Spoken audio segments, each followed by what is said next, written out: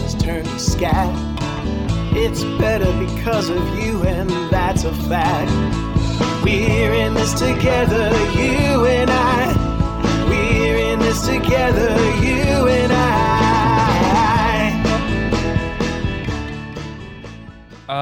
Let's jump in. Welcome back to You'll Understand When You're Younger. I'm Jordan. And I'm Brian. And it feels good to be back, Dad. It's been a couple weeks since we recorded. Last we recorded, we were both together.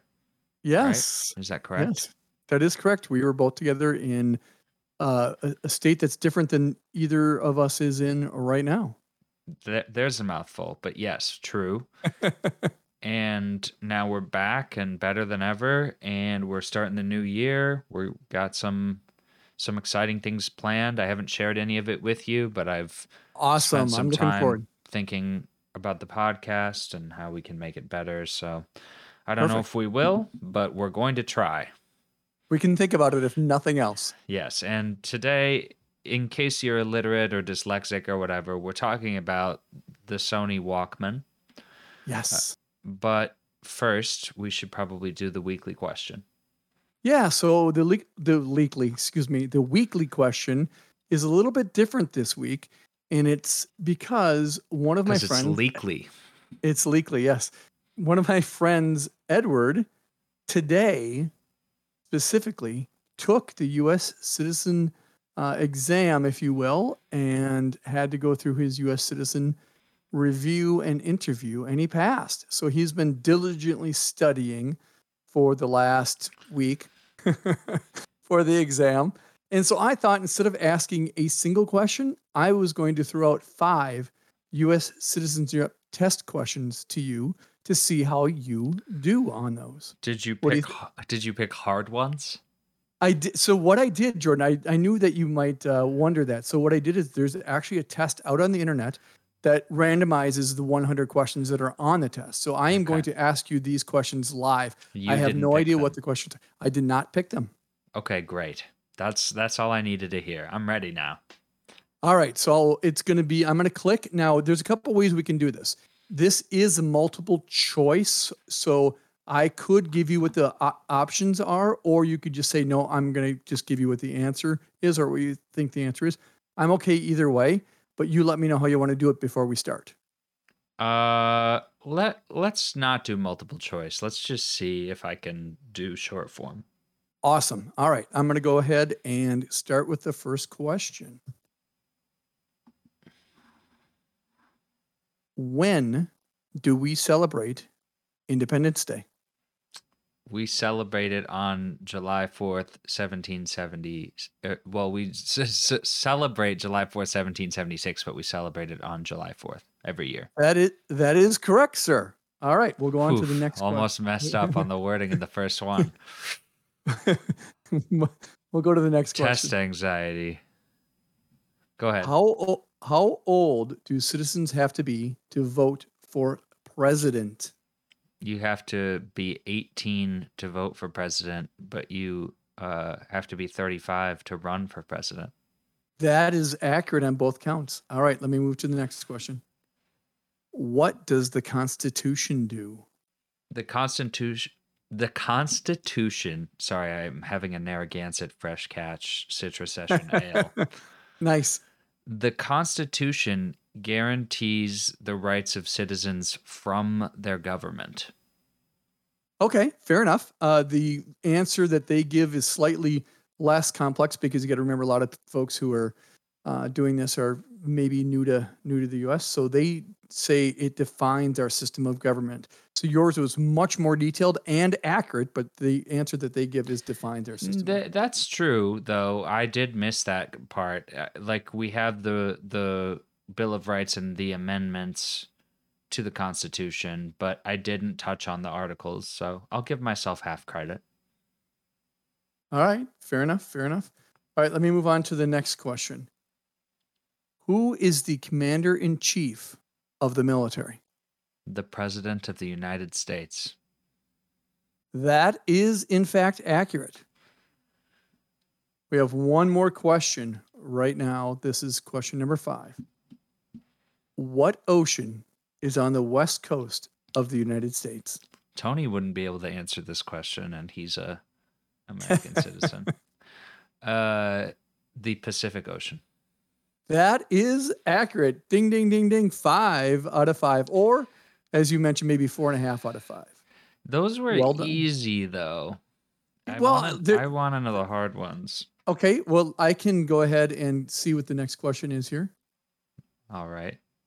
I say we just keep this bad boy rolling. Okay, so the next question is, what are the 2 major political parties in the United States? Well, that, first of all, that shouldn't be on the citizenship test. Well, it is. Second, the 2 major parties are the Democratic Party and the Republican Party. That's not anywhere in our system of government, and you shouldn't have to know that to be a U.S. citizen.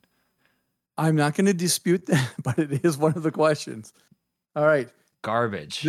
The next question is, name one war fought by the United States in the 1900s. In the 1900s, I could go with World War One. I could go with World War II. I could go with Vietnam. I could go with Korea, whatever they have on the multiple choice. They have World War I listed, and you would be correct. All right. So one more question is, name one U.S. territory. Guam. That is the one that they listed on the test, so well done. All right. Well, how much studying was Edward doing, for God's sake? Well, hold on. I'm going to give you, this one's actually somewhat of a challenging question. I would put a lot of money that you will get it correct, but this is a challenging question. So this is the last question. If both the president and the vice president can no longer serve, who? The Speaker of the House. Becomes president. Yes. And just throwing this out there because of all the Speaker of the House stuff that happened this week, do you happen to know if there's not a Speaker of the House, who is the next in line? The oldest member of the Senate. No, that is not correct. The cabinet member for housing and urban development. It is not. It is a member of the Senate. It's the president pro tem. Yeah. I was right. So they give that to the oldest person in the Senate. I just didn't know the name for it. That is the name for it. Let me look up who's the president pro tem of the Senate. All right, sounds good. You mean who's the current one is? Yeah.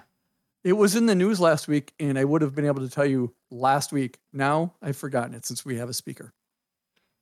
Patty Murray of Washington, the second most senior senator in the majority Democratic Party. Yeah. There you go. Let's see how old she is. So the average age of a senator is 98. So if she's older than that, then it's good enough.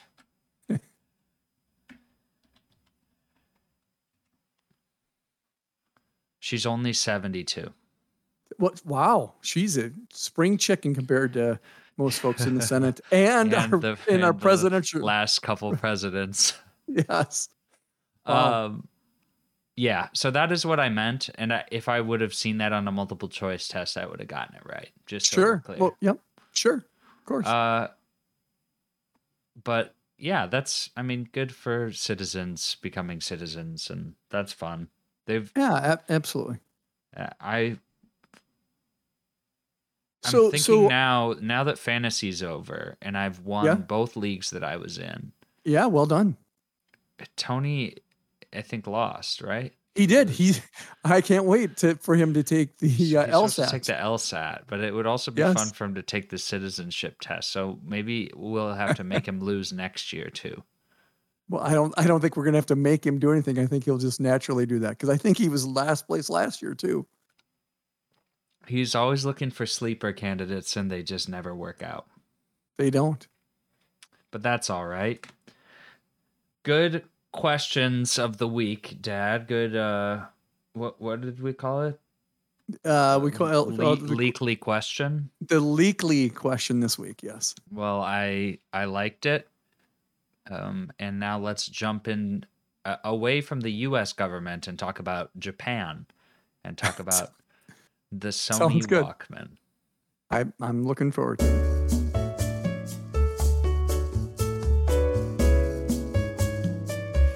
Okay, so on Sunday or Saturday? Saturday. On Saturday, I went to brunch with all of my friends who I coined the lady lawyers because they're all women in law school. Yes. And they... Sounds like a TV show, actually. Jordan and the lady lawyers, or just the lady lawyers? It could be both. We went to a brunch place in Cambridge called Bluestone Lane, an Australian brekkie joint. Nice. And I was just saying to Mom, the older I get, the younger I feel. I think I would have like Benjamin Button disease because on Saturday, I looked at the menu and I saw avocado toast with poached eggs, arugula salad, and bacon on the side. And I was like, damn, that sounds great, which is the most 23-year-old thing I've ever thought. Yeah, yeah. I feel like very uncharacteristic of me. It is. But I ate it. It was wonderful. Then I had to take the T back into the city, and it's the Red Line, and it's Harvard Square. Yes. And as I was going on, there was a girl who was selling Girl Scout cookies in the T, which immediately struck me as just the smartest thing anybody has ever done. Yeah, it's pretty good opportunity there for her to make some cash. Revolutionary, because here's what I did. I let the train leave, and I stayed, and I went and bought 2 boxes of Thin Mints. Of course you did. And then the next train came, and the Red Line is in serious disrepair in terms of the various lines of the T. It is the one which needs the next upgrade. They just replaced all of the train cars on the Orange Line this year. Right, when we were out there, they did that. Now they need to fix up the Red Line pretty seriously. The Blue Line is relatively new. The Green Line is also in the process of getting mostly new cars. And it already had pretty new cars. Sure. They just opened a new extension for the Green Line even. But the Red Line is the bastard child of the T these days. Okay. Even though it runs all the way through Cambridge into the city and down into Quincy, I actually think it's probably left to disrepair because it's in such high demand all the time that they probably don't have good opportunities for shutdown. That'd be my guess. Right, because it seemed like when they shut down the Orange Line, yes, it was a major inconvenience, but it seemed like the Red Line would be like the lifeblood. So if that one was down, there would be a lot of folks that would be unhappy. I wonder if they would have to shut it off, like at one section, north of this is shut down for a period of time. They do that. They do spot repairs for all of the lines to fix like slow zones and stuff. But sure. The Red Line needs more help than that. Specifically, it needs new train cars. Because when this train pulled up, the train car that stopped in front of me, therefore the one that I would board, had all of the lights shut off. So it was a middle car of the train, but it had no power to it. What?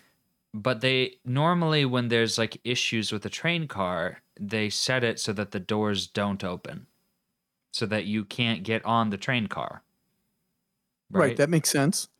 But for this one, either the conductor didn't know that the electrical system was not working or didn't care, so the doors still opened, but it was just pitch black in there. And the Red Line is an underground train for at least a couple portions from Cambridge to Boston. Sure. But instead of walking down to the next car, I was like, well, this will be a fun story. And I got on to the pitch black Red Line car with my 2 boxes of Girl Scout cookies. All right. And there were two young men, probably about 17, who had a very large light up Bluetooth speaker that were smoking a blunt and playing very loud music on this light up speaker. And I was like, wow, this is neat. Like, I'm on the trap train. This will like be a moment in history to be on the trap train, because I'm pretty sure they're going to fix this car at some point, or at least take it off the line. But for this one ride, me and these two men will sit in the dark, and a very cantankerous homeless woman who was accosting everybody on the trap train. Okay. And rode in from Cambridge to Boston. And what struck me about being on the trap train was the trap component, the music that they were playing. Because I was like, what a moment in time we live in. And when this red line was commissioned, they probably never thought there would be a time when somebody could bring a light up Bluetooth speaker and annoy everybody on the train. Now, of course, it wasn't annoying because I was on the trap train and everybody was getting a contact high and it was a good time. But normally when people play music loud on the train, I'm like, this isn't great. Not a good solution. And so I was thinking about the concept of portable music, which led me to iPods, but that's a vast topic. We'll get into it another time. And then, you know, there's CD players, but it's not the same, because the most iconic portable music player beside the iPod, the analog version of it, analogous to an iPod, is the Sony Walkman. Absolutely. And I'm a Sony fanboy. I believe you asked once where my brand loyalties lied. Yes, I did. As a weekly question, and I gave Sony as an example because I use their camera stuff and I love their audio equipment, and the Sony Walkman is certainly part of that history. So I just wanted to find a way to work in my story about being on the trap train. Well, I like that, because actually that did remind me of, maybe it wasn't a light up Bluetooth speaker that we got trapped on, but we certainly had ghetto blasters when I was younger. And so while that was not a portable Bluetooth speaker, you certainly had cassette tapes that were put into those ghetto blasters. Or if you could get coverage, you would have a radio station, and people would walk around with those throughout the city streets and on buses and play them as loud as they could. In fact, there is a very famous scene in Do the Right Thing by Spike Lee with a gentleman who did that, and it led to some heated discussion and a fight. Interesting. So, yeah. And by ghetto blaster, you mean boombox? Yes, boombox, ghetto blaster, correct. Okay, got it. So they all used cassettes at the time. The compact cassette. Right. And that was developed in the 60s, 1963, by Philips. Before that, sound was recorded primarily on magnetic tape, which is also what's inside of cassettes, but you would just have a reel-to-reel tape player as opposed to having a fixed cassette that could go forward and backward depending on the player. Right. You would set the reel on one end with your magnetic tape, and then you'd put an empty reel on the other end of the magnetic tape player, and you would load the sound magnetic tape from one reel to another, hence the reel-to-reel nomenclature.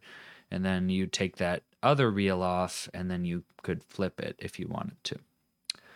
But the compact cassette got rid of the need for you to grab the magnetic tape and run your fingers in between the friction head that actually made the sound, and just allowed you to press a button and not touch the media at all. So people thought it was a good idea. They started putting it into car stereos, as you mentioned.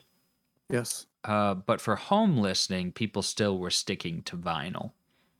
Right. It just was too complicated to try and popularize putting a vinyl player in a car. Some cars did have that, but it wasn't. It was never something that every car had in the way that every car went on to have a cassette player.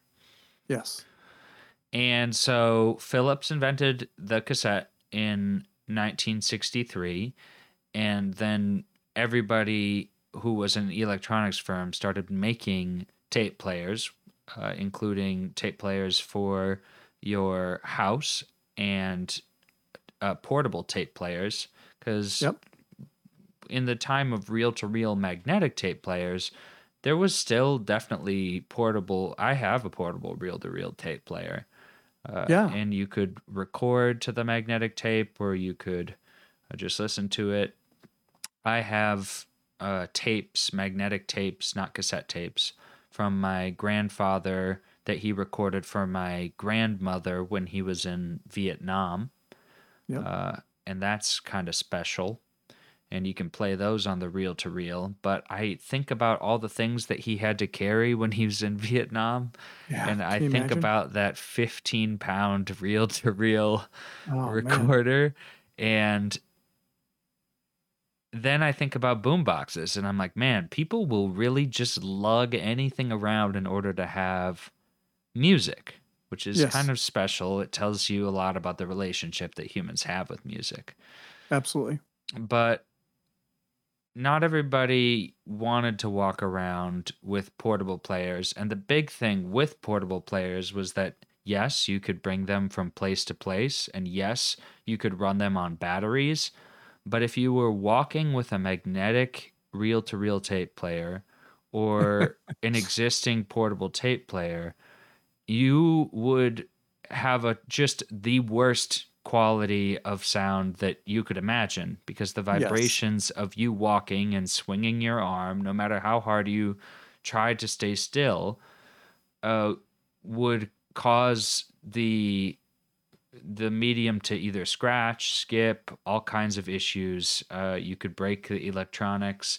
And so before the emergence of the Walkman, it was difficult to have a private soundtrack in your ear all the time, which is something that we all kind of can take for granted now. You walk through the airport with your AirPods in, either listening to a podcast or listening to a song, and kind of transporting you to another world, which they call the Walkman effect. And that's named after, of course, the Sony Walkman. Yep. The co-founder of Sony, Masaru Ibuka, I think I'm pronouncing that right, had a portable cassette recorder, the TCD5, that he would carry around. Oh, go ahead. I say, how big was that? It smaller than a bread box. Oh, okay. But larger than the Walkman? Larger than the Walkman, of course. It was still a portable cassette recorder. So think, I mean, if you've seen a portable 2-deck tape player and recorder. Oh, sure. That makes like sense. That. Okay. You've seen that wow. before. Absolutely. So it had like a handle, and he would carry it around, but it was bulky, comparatively, and he had to travel a lot for business, being the co-founder of one of the largest Japanese electronics firms. And so he asked his R&D team to design a playback-only stereo version that would be optimized for headphone use, so that he could walk around listening to music when he wanted to, and not worry about recording, which was kind of a novel idea, because recording was always just one of those taken for granted feature sets of both magnetic tape players and compact cassettes. Sure. Everybody just, whenever you had a playback device, of course, you would also have a recording device, which is something we've kind of gotten back to now in the age of the smartphones. We have a voice recorder on our phone, whatever. There's obviously a microphone, but nobody ever just sat down and thought, hey, people like listening to music. People like having privacy. maybe we should design something for that. Until this guy who was running around with his own product realized it. And I don't think he knew that it was going to be a commercial success. It was more just a convenient thing for him since he traveled so much. So they made the Walkman TPS L2, which was navy blue with a silver side where all the buttons were. Oh, sure, yeah. And a yellow power button, I believe is what that is on the top. And they released it on July 1st, 1979 in Japan only, selling it for what was $150 in 1979. So a fair bit of money, probably $400 today if I had to guess. Sure. And they had predicted that it would only sell about 5,000 units a month, but in the first 2 months, they sold 30,000 units. Wow. Because there was a pent-up demand for a small, stable stereo player. Now, what made the Walkman special besides its size was that when it was designed, they implemented a magnetic reduction system. So it would reduce the amount of vibration effect on the cassette tape itself. Oh, sure. And so it still had a magnetic head that would play the medium just like every cassette player, but it also had some mechanical design in the frame to neutralize and stabilize the cassette itself. Kind of how Sony cameras have internal built image stabilization where the sensor is actually attached to an axis, and when you bump up, Newton's third law of motion, every action has an equal and opposite reaction. Thus, the sensor goes down and stays in place, and it reduces mechanical vibrations. Same thing for this. And one wonders if Sony's image stabilization is so good because they've been holding the patents on mechanical stabilization for so long. But that's just speculation. That's just speculation. And so the Walkman obviously broke through right away. Yeah. And what Sony decided to do was to take this giant success in marketing and just try and make everything portable. So you may remember, Dad, I have 3 Sony products hanging on my wall. Yes. One of them is a Walkman. What are the other 2? So I want to say you have a portable CD player as well. And do you know what that one's called? I thought you were going to ask me that, and I do know. As soon as you say it, it's going to make me go, yep, that's what it is. The CD Man. The Disc Man. That's it. It is the Disc Man. And do you know what the other one I have is? The other Sony product is no, I don't remember what it is. I can see all of your Apple products in my mind, but I can't see the third Sony one. I have a Watchman. Oh yeah, that's right. That's right. I remember you when you bought that. Yes. And I do remember the Watchman as well. So using man at the end just kind of became their thing because it was, again, such a success, such a marketing success, the Walkman, that they made portable televisions and they called them the Watchmen. But before they made that, they made the video Walkman, which was different than the Watchman. The Watchman had a antenna that you could use to channel analog television back in the day.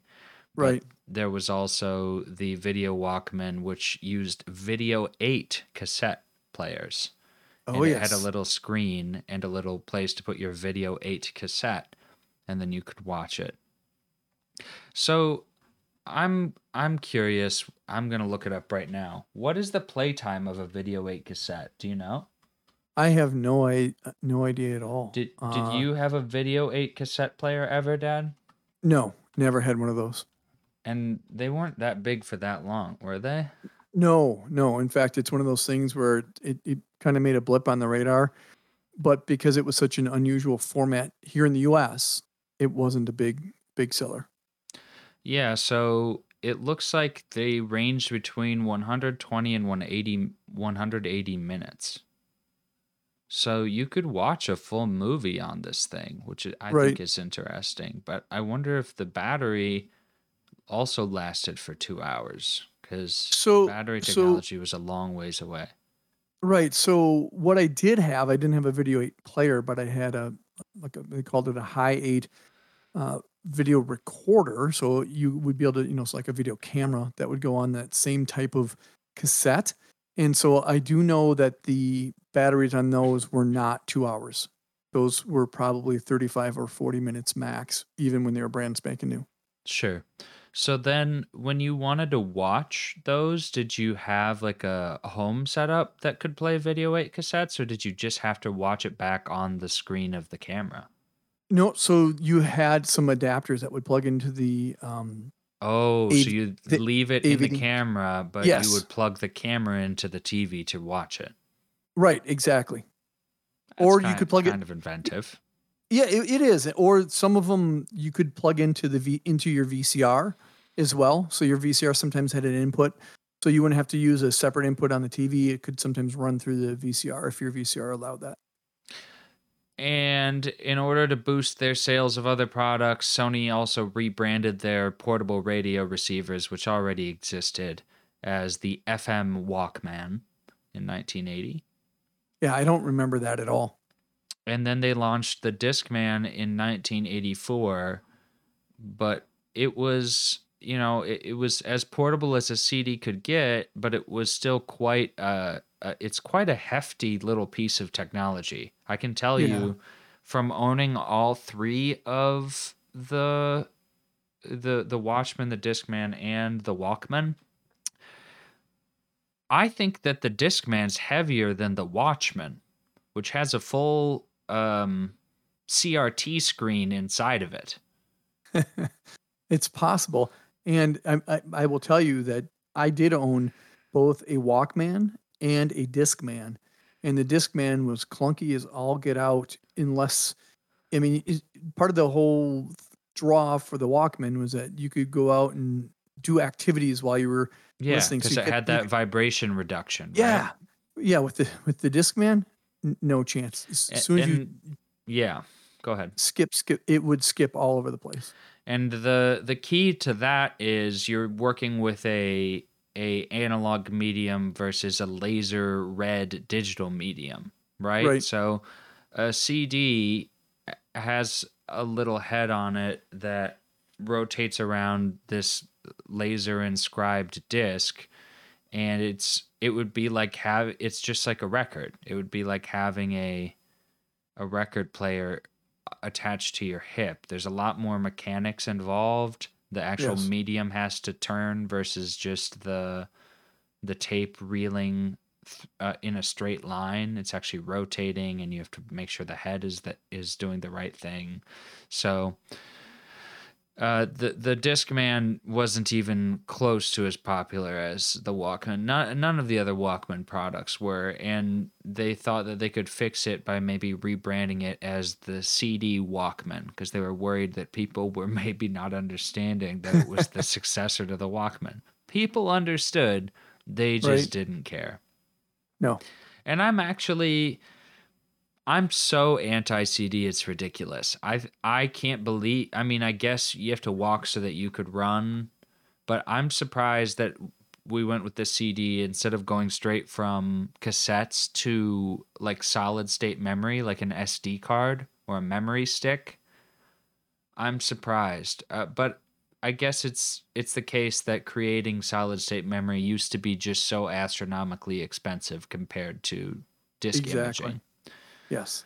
But discs suck so bad and cassettes are fine because discs, they scratch. Like you can break your tape player by rubbing the rubber dry and you'll wreck whatever tape you put in. But in general, I think a cassette, despite being a non-durable medium, is a lot more durable than a CD. Absolutely. It feels like if you sneeze anywhere near a CD, there's 17 scratches on it.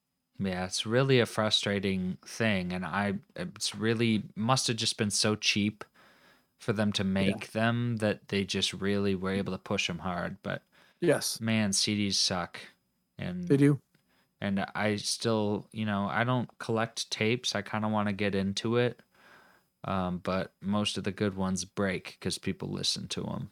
But same could be said of a CD. And the other annoying thing about a CD, like when you scratch a record, the record can still play. Yes. When you scratch a CD, it just skips back, but digitally, so you can never really pass where you were at if the scratch is big enough. If it's a small scratch, then it's fine. Right, but if that scratch is on like a song that you really like, you're kind of screwed. Yeah. Same thing. Same principle goes with DVDs, obviously, and movies. It's just I understand, kind of like you said, you have to walk before you can run. So I understand why they needed to do that, because it was a cheaper medium than the solid state. But it was, and you obviously a DVD versus a videotape had much higher quality, blah blah blah, that kind of stuff. But it was just a wrought with peril, just playing CDs. If you dropped it, it chipped or scratched, and you were screwed. Yes. Speaking of solid state music playing, do you remember your first MP3 player? My first MP3 player? Yeah. Yeah, I do. It was, I can't even remember the manufacturer per se, but I remember it being a small little MP3 player. I think I got it in 1999 or 2000-ish.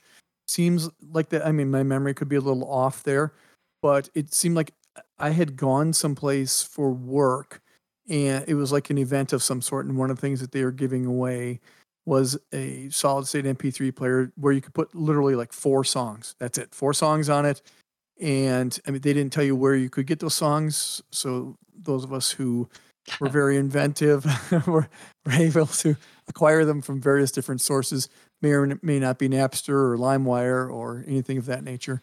But yes, and I remember it was probably about the size of like a cigarette lighter, and it had 4 or 5 buttons that were, forward, stop, play, reverse, and I'm trying to remember what the other thing was. Maybe it was just it wasn't a record. I don't know. It doesn't really matter. But that's what the first solid state one I had was. My first solid state MP3 player was given to me from you, which you also got at a Microsoft conference, but it was special because it had 2 gigs of internal memory versus 4 songs worth. And it was made by Dell, and this was before all of the companies realized how far behind Apple they really were in the industry. They kept trying to break in with their own innovative ways, but I feel like just as soon as I got my MP3 player, you gave it to me because you had gotten an iPod Classic, and then I think right after that they announced the iPhone or iPod Touch. So actually, I did give it to you because I did get something else, but it wasn't the iPod Classic right away. It was the Microsoft Zune. Oh, I forgot about the Zune. The Zune, the brown box. The thing that was interesting about that was they had a cool concept in that if you subscribed to their monthly fee of, what was it, $10 or $15, you got to keep all the songs that you downloaded, that you got to keep them. So that's what their draw was. Those always went with you. There was no digital rights management or whatever on that. And so that was kind of the draw. But you're right. After I had the Zune for a little while, then the iPod Classic came out, and we flipped to that just because it was just so much better medium and format. Yeah, and sexier than the Zune. Oh, of course, yes. But Sony, they came out with their memory stick Walkman, they called it. On their marketing department, again, just milking it for all it was worth. Yeah. That came out in September of 1999. So your memory is probably correct, because I feel like sure, if Sony was making it, it was probably starting to become popular. Yes. And that was when all of the copyright stuff started, popping up. People were so worried about MP3s for exactly what you were talking about, LimeWire first and Napster. And it was funny because they kept marketing about how secure their copyright stuff was to customers as though that would sell the iPod, or it's not the iPod. See, look at me. I'm calling it an iPod. The memory stick Walkman, and a lot of other MP3 manufacturers did the same thing. And it was like, you guys realize the people that you're selling it to hope it doesn't have good copyright protections. Exactly. But it was pretty special. The Sony player adhered to the Secure Digital Music Initiative, which then was bunk. But it would only play legally downloaded music. So part of the file had like a DRM key to it, and the Walkman could unlock that key, and then it could play the download. Yes. Which I'd never learned about until this. Like, I'd never heard of that before, where you could have an MP3 player, because then they must have specified where you downloaded your music as well. Right. And that's kind of where Apple got really into the game. And same thing with Microsoft, where they had their stores where you could download music directly from the music store for Microsoft, and then the music store, Apple Music, through iTunes. And what happened at least with iTunes, I know this isn't Sony, but at least with iTunes, if I'm remembering this correctly, if you had music that was from Napster or from LimeWire and you tried to put it through iTunes, they had put out an update that stopped that from being able to go onto your iPod, and it wouldn't even go into your iTunes. It would just mark it as being illegal, and you could not download it. So it's interesting because that didn't last, Dad, because even after Napster shut down, every single song on my iPod was acquired through questionable moral means. Yes. And some of which you may have gotten from me. They never tried to stop it or me. Like, I would go, maybe I didn't do this, but maybe I did. I would allegedly go to school and sit down at a school computer because I was afraid that they would track me, because I had intentions to download thousands upon thousands of songs. Yes. And I would download all of it onto the school computer and then transfer it onto a USB drive, and then bring it home, plug the USB drive into my computer, and load it into iTunes. Not that that would have changed the files in any way, just where I downloaded them. Exactly. But it never put up a fuss. So to me, the idea of like DRM protected music, I never knew that was like a movement until I was reading about all the various iterations of the Walkman. Because now I thought and it probably is, one of the main drivers for the music industry moving to a streaming format, in addition to the money that's in it for them. It also makes it so that you as the consumer never own any of your music. That's correct. And I go ahead. I was saying, I think that's part of the reason why albums became real popular again, because people liked to stream and listen to music, but then they realized, hey, I don't really own this, and if I want to keep this forever, I'm going to start buying albums.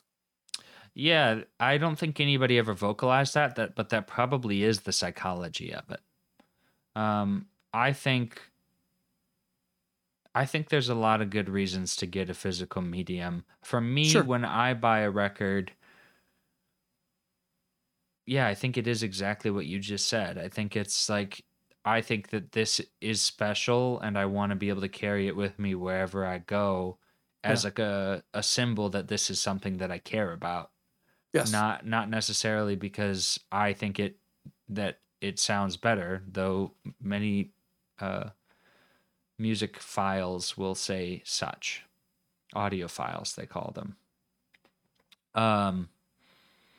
I still think you get just more than enough out of your iPod headphones or your Walkman headphones, those little pieces of yellow foam that they would give you on the end of two very cheap speakers. Yes, they were. And the foam, after not very long period of time, would start to fray, and you get a chunk of it that would fall off here, fall off there. That was good. Yeah, and so then Sony also tried to foray into the digital space, partnering with Vio, who they also make laptops. Yeah. Making MP3 players, and they made them for years, up, well through the 2012s, 2013s. They might still make one now, but it wasn't worth reading about. Yeah, I don't know anybody who owned a Sony MP3 player. I mean, I know people who owned lots of different MP3 players. Like you said, Dell made one for a period of time. HP had one, obviously Apple, and Microsoft had one. Lots of folks did. I didn't know anyone who had a Sony one though. Yeah, which is funny because in the 80s, everybody had Walkmans. Everybody did, and so you would have thought that through the fact that they kept innovating in theory over the years that you may stay with that, but they didn't innovate enough to keep the people who wanted that music. Well, that just kind of shows you how fickle the market can be, because you can't accuse Sony of not innovating. They continue to come out with new technology to offer things to people. Like the first Walkman had 2 headphone jacks, and it had a recording. Sorry, not recording, but it had a microphone on it, like transparency mode. So you could click the button and it would turn on the microphone and lower the volume of the music automatically, so that if someone was talking to you, you could hear what they were saying while still listening to the music, which is super innovative and super cool. Absolutely. Then they dropped that off because they were like, well, nobody ever wants to listen. 2 people don't want to listen to the music at the same time. We'll just drop it down to 1 audio jack. But that would have been kind of fun, like on a plane or something, maybe. I'm not sure. For sure. And they got rid of that transparency mode as well. I guess just because people didn't see a need for it. But obviously very innovative. And then they were doing, they were doing the CD Walkman. They were doing the video Walkman. They were doing the Watchman. They were doing the digital audio tape Walkman, the mini disc Walkman. They were doing all of it. The DVD Walkman, the network Walkman. But they just what's the network Walkman? The network Walkman is just a classification of any memory stick Walkman or hard disk Walkman. Oh, gotcha. I don't know why they chose the word networking Walkman, but yeah, that seems like an odd choice. But that's what they chose. They didn't. I guess it was. They called it that because it was not. They weren't using MP3s. They were using their own file format, which is something Sony likes to do a lot. Like for example, my camera can put a Memory Stick Pro Duo in it, which nobody uses. Everybody uses SD cards, and yet Sony still believes that someday their hard disks are going to catch fire, but they never did. It's kind of like the Sony Betamax. Yes, exactly. They're always doing that, and I don't think they have a market in Japan either. Maybe they do.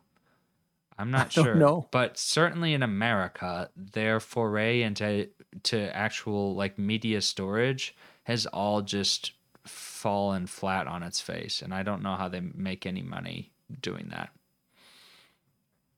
But good question. They were doing all this innovating, and they were sticking with branding that they knew worked, and yet it completely fell apart for them. They completely lost the market.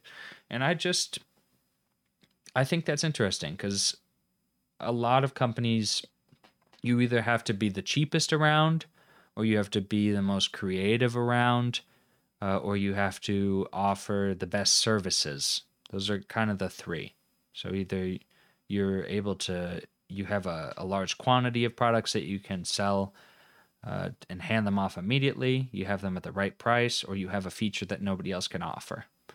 And it seems like Sony was trying to do all of that, and yet they just completely got diluted in a market full of other alternatives. Right. So if you ever start a music brand, don't name it Walkman, because the history is bound to be failure. The history is against you. Of course, Sony still has other handheld devices, like the PlayStation Portable they had. That was a big breakthrough device for them, and maybe that's more due to the success of the PlayStation than anything, and the fact that you could play PlayStation games on the go, and that wasn't really a thing other than Game Boys, which had only Nintendo type games. You couldn't play PlayStation or Xbox games on them. Right. And they say they're going to come out with another PlayStation Portable, but it's been years since they said that, and and they haven't. So anyway, you can buy a Walkman on eBay. Mine was cheap because it doesn't work, but I knew that I didn't want to listen to tapes on it. I just wanted to hang it on my wall. But they're not that crazy expensive. Just gotta. Let's look right now. I bought mine a long time ago. I'd be curious to know how much they were right now. I'd be interested to hear what your guess is. Okay. Well, I am going to say $115 for a Walkman in okay condition. Yeah, see, so now that doesn't sound that expensive to me. Right? If that is what it is, or does that sound expensive to you? Like for something from 1979 that has like truly iconic branding, that's kind of a good deal, isn't it? I don't know. I guess because I won't buy one, so to me that does sound expensive. If it was $60, I'd be a little more interested. I think you are old enough that you had one, so you don't understand how cool and nostalgic it is. Yes, that's for probably somebody true. who doesn't have one. Right now, this Sony Walkman WM4, which I believe would be the fourth generation of it, is selling for $250. Okay. Or best offer. All right. There is newer ones, the WM-F1, selling for $50, but it's not as old and it's also broken. There you go. Then there's a Sony Sports Walkman, they call it. Oh, yes. It had sweat resistance built in. Plus, it had an FM radio tuner player as well. Yes, that was awesome. Those were cool. You had that one? No, I wanted that one. That was the one that, in my mind, it's yellow, like a bright yellow. It is bright yellow. Yeah, that's what I remember, and I was like, yeah, that's the one. But once you owned one, you weren't getting another one. $25. It can't but be it's working. It's parts only. Yeah. Yeah. Here's a Walkman WM1, the first generation. Wow. For $70, but not working. It's just hard to find one that's working, I guess. I suppose. But I understand that. If we look at a new one never opened, they're around. Well, that's I'd say $2,000. $2,000 for a first edition unopened Walkman, which I understand. Yes, that makes sense to me. And for an unopened Sony Sports Walkman, $719.99. Wow, that's better than. So now, does it have a photo of that? So it's yellow. If I'm remembering correctly, they also had unique headphones. So they had the part that went into your ear was almost more like I'm gonna call it like the wired AirPods. Yes, it looked more like that, except for it was over the head. Yes, it was over the head, and they were like little bulbs, is what I would call them, that you would stick into your ears. Yep.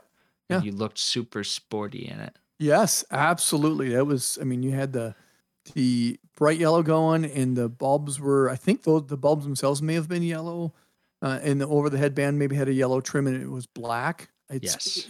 This is all from memory. So. And you didn't have one, and you wanted one. Is that what you said? That's correct. I did not have one. Once you got one, your parents weren't buying you a second one. They're like, why do you need one? This one works, right? That makes sense. That makes sense to me. But I bet it looked really cool on all the kids whose parents waited to get them a Walkman and then they got them that one. Yeah, that they were pretty cool. Did you ever think about stealing a kid's Walkman? I did not. No, because that would be horrible. Well, you stole your music, so Well, that's different. That's stealing from the man versus stealing from a man. Yeah, exactly. Sure enough. Well, I think the Walkman's special, and I think that it's cool. If they had a vintage merch shop on Sony.com, which maybe they do, but I haven't looked. I would probably buy a Walkman t-shirt, not with the weird W dots that they use for their branding, but for the spelled out word Walkman and that fun font they have. Yeah, that font is cool. So that's the other thing. I could be wrong here, but didn't the Sport Walkman have kind of a different font for the word sport as well? It was more of a scripty style thing. It had the standard Walkman. Yeah, but it's like italicized and it's got like lines going through it and it's blue. Yeah. I thought it was slightly different. Yeah. That's the Sony Walkman. Nice. I love it. See, now I do. Now I'm thinking about it. It's like, okay, how much would I pay for a working Walkman? I don't know. But to me, the thing that would be cool, you're talking about the vintage thing. And I don't know that this would sell, but it would be kind of cool if they did kind of a throwback version of the Walkman and the Sport Walkman, but they were solid state drives, but they looked like oh yeah, they're leaving a lot of money on the table. They could sell something like that for like $500. Right. I think that people would buy it. I mean, maybe not the same size, something that's a little more, well, maybe not. I mean, your phone is that size. I would I don't even know if I would do it solid state. Maybe like you have an option to like load stuff onto it, but just leave the exact same design. Sure. Yeah, maybe put a little USB thing, put a USB rechargeable battery in it. Yeah.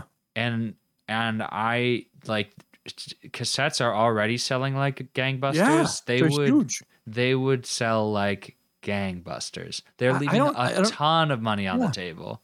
Someone's missing out there. I think we need to send a couple notes to some Sony execs. My guess is that somebody in the marketing team at Sony would say it's dangerous for us to position ourselves as a brand of the past when we are trying to continue to innovate, Okay, then sell somebody else your patent. But if it says Sony on it, it would evoke the same thing. Doesn't really matter who's making it. You could say Sony. It says on it. SONI, Sony. Sonny. Sunny. Whatever. Anyway, I think they could go for the nostalgia and still win, but I do too. Think about how hard it was for Nintendo to agree to do a NES emulator model. I know. And I think that they could make a ton of money if they had an app on your iPhone where you could buy Game Boy games as well. Oh, for sure. Like, because you can do emulators on there, but they don't have any like legal way for you to do it. Yeah. And people would buy it and use that stuff. It's funny. I understand that people want to innovate, but that technically is innovating. You're taking an older platform, putting it onto a new platform, and people are able to go back and have that nostalgic thing. Maybe, you didn't get to use the Walkman per se, but you've heard about it from your parents and your grandparents and all that kind of stuff. And having something like that, I think would have some mass appeal. They would make a ton of money. Yeah. A ton of money. Well, I think they feel like they made their money because within a decade of launch, they had already owned 50% of the United States portable cassette market. So yeah, that's pretty impressive. It just sold like gangbusters, and I think they want to leave it in the past, but I don't want them to leave it in the past. I'm just selfish, though. Yeah, I like I said, I think that there'd be a lot of people who would like to see it come back. I mean, think about this. You said this started from an executive who said, hey, you know what? I want to be able to listen to music on the go. And if he didn't do that, I'm sure someone else would have come up with the idea. But if you think about that, that really set us on the path to, and I'm going to make a big leap here, but Spotify and Apple Music and Google Music and Amazon Music and streaming, all of that stuff does not exist if this device didn't happen. True.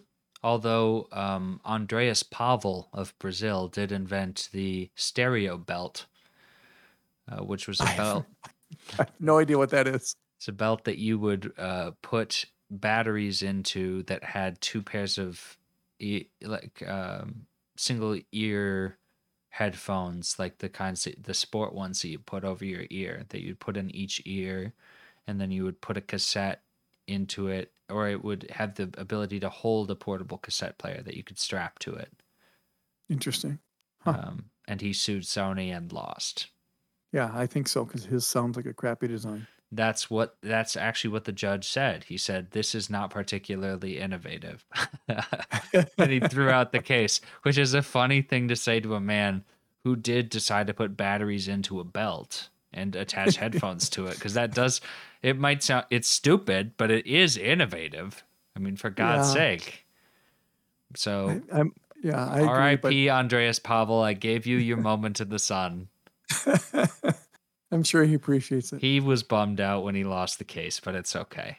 Sony clearly did not steal that from him because it's not even the same thing. But because people could walk around with it, he claimed that they stole it from him, which is just a funny thing to claim. Oh, yeah, it's crazy. Yeah, but for sure, the Walkman is special. It might not be Andreas Pavel's stereo belt, but it's still special.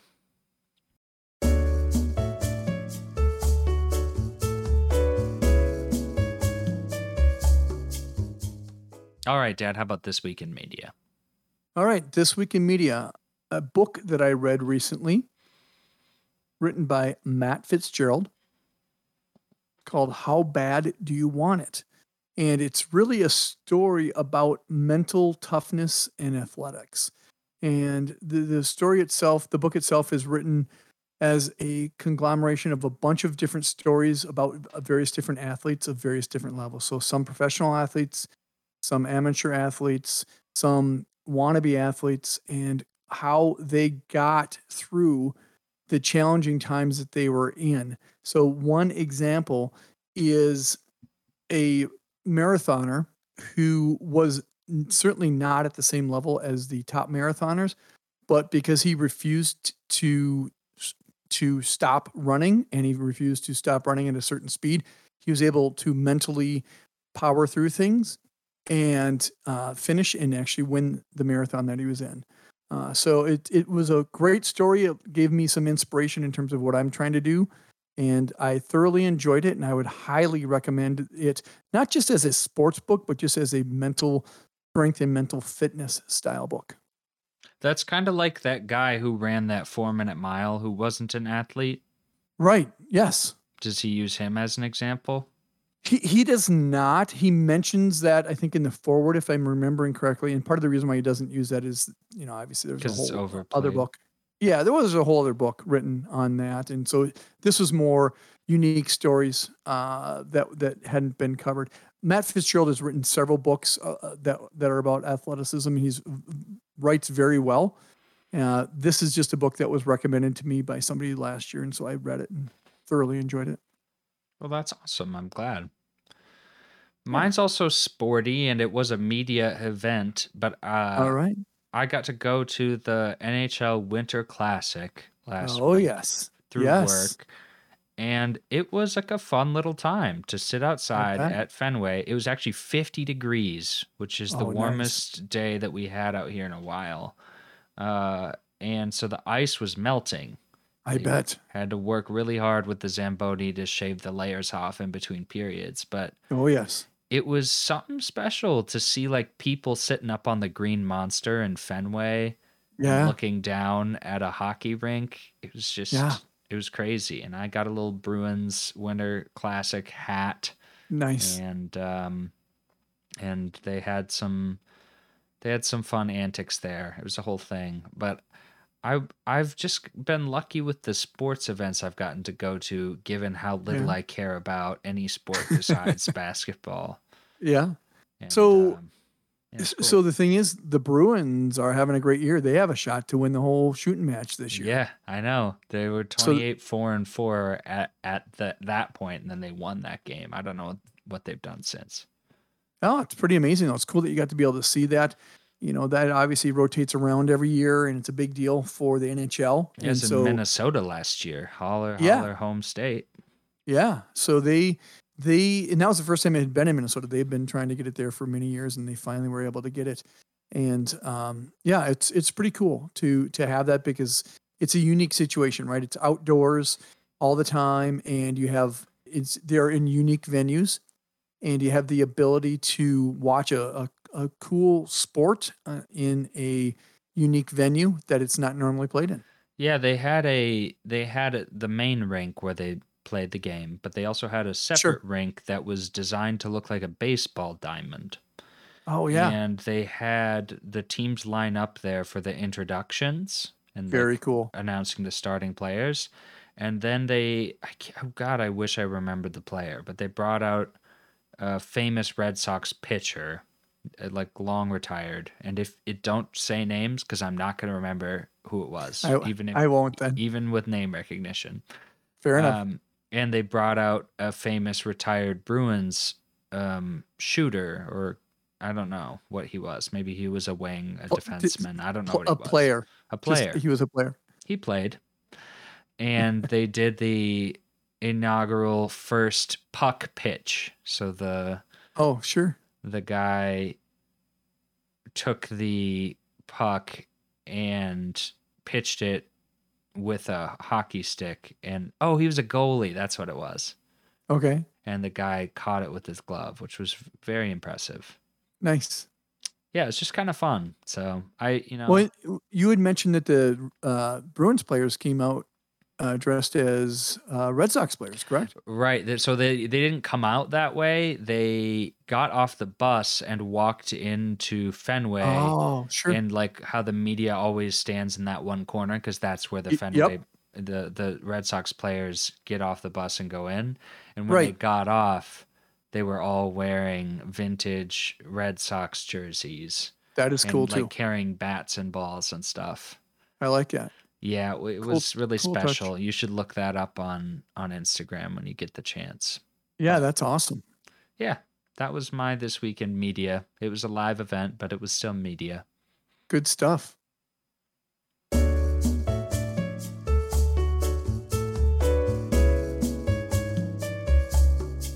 All right, Dad, what's something you learned this week? All right, so I learned about bananas this week. Banana. So, yes, the grocery store bananas that you typically see are a specific kind of banana, the Cavendish banana. And a big risk of them going extinct.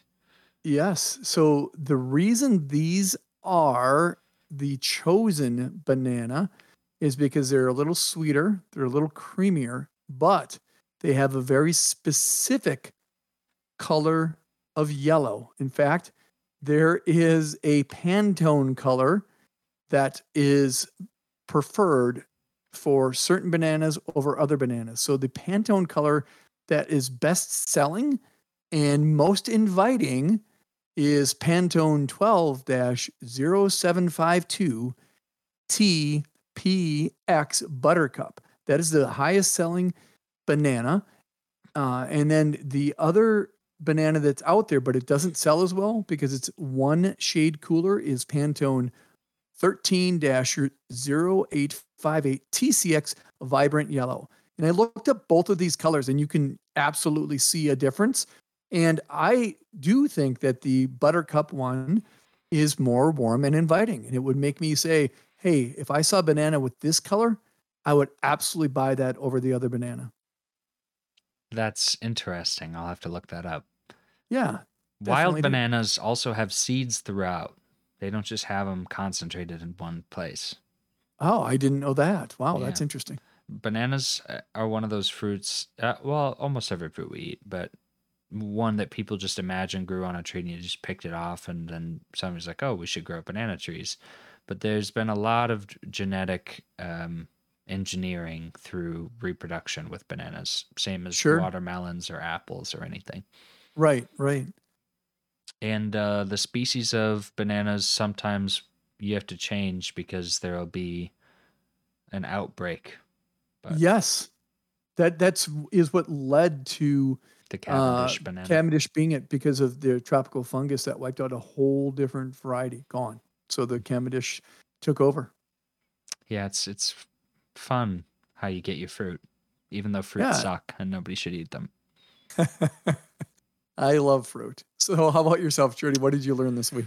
I learned that January is the highest incidence of cheating, on your partner. Cheating. Oh, wow. Okay. January 9th specifically is the date that they suspect the most people cheat on their partner. Wow. So that happens to be the day that we're recording. Yes. That's why I learned that today. And they've repeated the study many years in a row by having sites that are for discrete dates report when they see the largest boost in numbers. And they've landed on the second Monday of each January as people, I guess with their New Year's resolutions, try to regain their freedom, which is interesting. Or maybe cheating on their spouse is one of their resolutions, and they got it out of the way right away. Just directly, yeah. Well, you got to get them done. It's good to knock one off in January, right? Exactly. Well, because then you can make up for it in February, right? It's Valentine's Day, so I didn't really mean it, blah blah blah. Right. Or if you did it discreetly enough, then maybe you would feel the personal guilt and just go all out for Valentine's Day, but they would never know. Sure. Yeah. Despicable thing to do, in my opinion, but fun that we can track when people do it most. Yes, absolutely. So that's what I learned this week. Awesome. I like that. And how about this week in Brian? Well, this week in Brian, by the time you guys hear this, I will have run my marathon. I am going to be running my marathon coming up in 5 days. I've been training very hard for it.